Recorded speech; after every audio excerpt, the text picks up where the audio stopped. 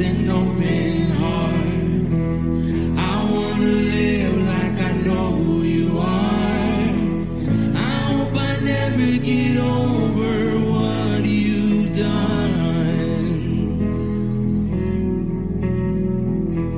It's not coincidence and it's not luck. I know it comes from above. I've got miracles on miracles, a million little miracles.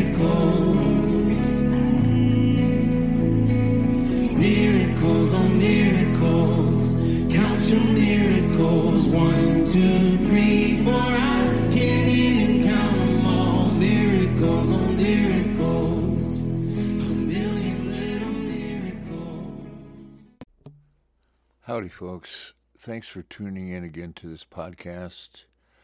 The purpose for sharing this particular episode, once again, stems from a strong desire, a growing desire inside of me, actually an intensity that continues to mount up for an international awakening, a revival, an outpouring of the Holy Spirit. This is something that's been growing not only in my heart, but in the hearts and minds of almost everyone that I've been speaking with. And the desire for this, as I mentioned, is growing. The intensity is stronger.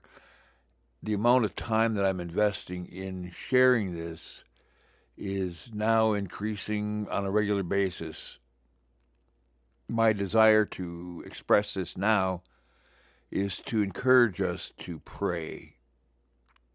The aspect of prayer always precedes a revival or a great awakening that comes from God.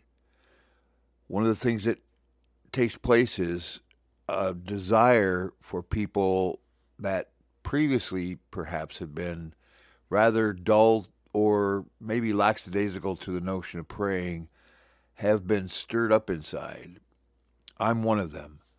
I've been awakened at different times of the evening, the morning, I should say, and it's becoming a regular event now. And as a result of it, there are groanings and deep, deep, deep desires that are coming from the Holy Spirit pertaining to His body being really empowered, and with that, commissioned to reach to the ends of the earth, the mission to express the kingdom of God, the good news of the kingdom is very, very strong. And so my desire is to encourage you in this process, to invite you to continue on.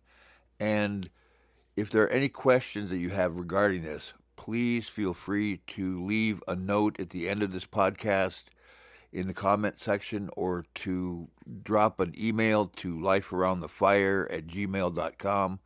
I'd love to help out in any way possible, but my encouragement is to continue to pray and to be part of this great awakening that's taking place. Thank you so much.